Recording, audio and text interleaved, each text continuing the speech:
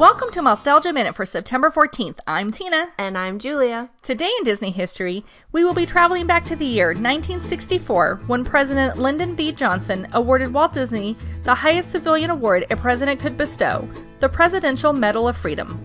The Presidential Medal of Freedom was established by President John F. Kennedy in February 1963 to recognize persons who contributed significantly to the quality of American life. The next year, President Johnson was the second president to offer the award, which was to be delivered in a dignified White House ceremony. 1964 was a monumental year for Walt, and it is not a surprise that he would be named for such an honor.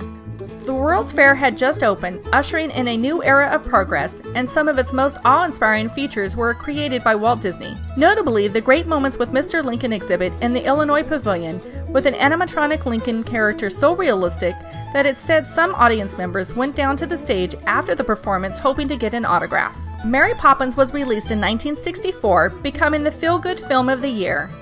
Walt Disney was the natural choice for this distinguished award. Interestingly, some other folks in the art world weren't so keen on being nominated for the Presidential Award in 1964. When nominee Aaron Copland discovered that his name was on the list, he and his friends became quite apprehensive about being offered the award, according to Society writer Leonard Lyons, because they feared such an award would push them inside the quote-unquote establishment. However, they took solace in the fact that avant-garde artist Willem de Kooning also was elected to receive the award, so apparently one could remain hip and honorable at the same time. In presenting the award, President Johnson said, "Collectively, the winners have made man's world safe, his physical body more durable, his mind broader, his leisure more delightful, his standard of living higher, and his dignity important. They are creators, and we are the beneficiaries." Also receiving the award alongside Walt were poet T.S. Eliot, humanitarian Helen Keller, and of course Copland and de Kooning. "Our greatness is in people, not our power," the president said after the White House ceremony. While this award was a monumental achievement, it was hardly a new experience for Walt.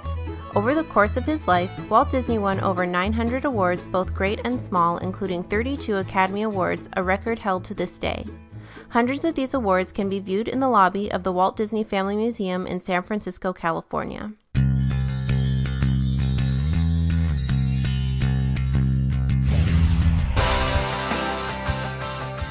Also on this day, for September 14th, in 1937, Walt Disney screened a teaser of Snow White for business executives at RKO Pictures who left delighted, having determined that the film would make plenty of money.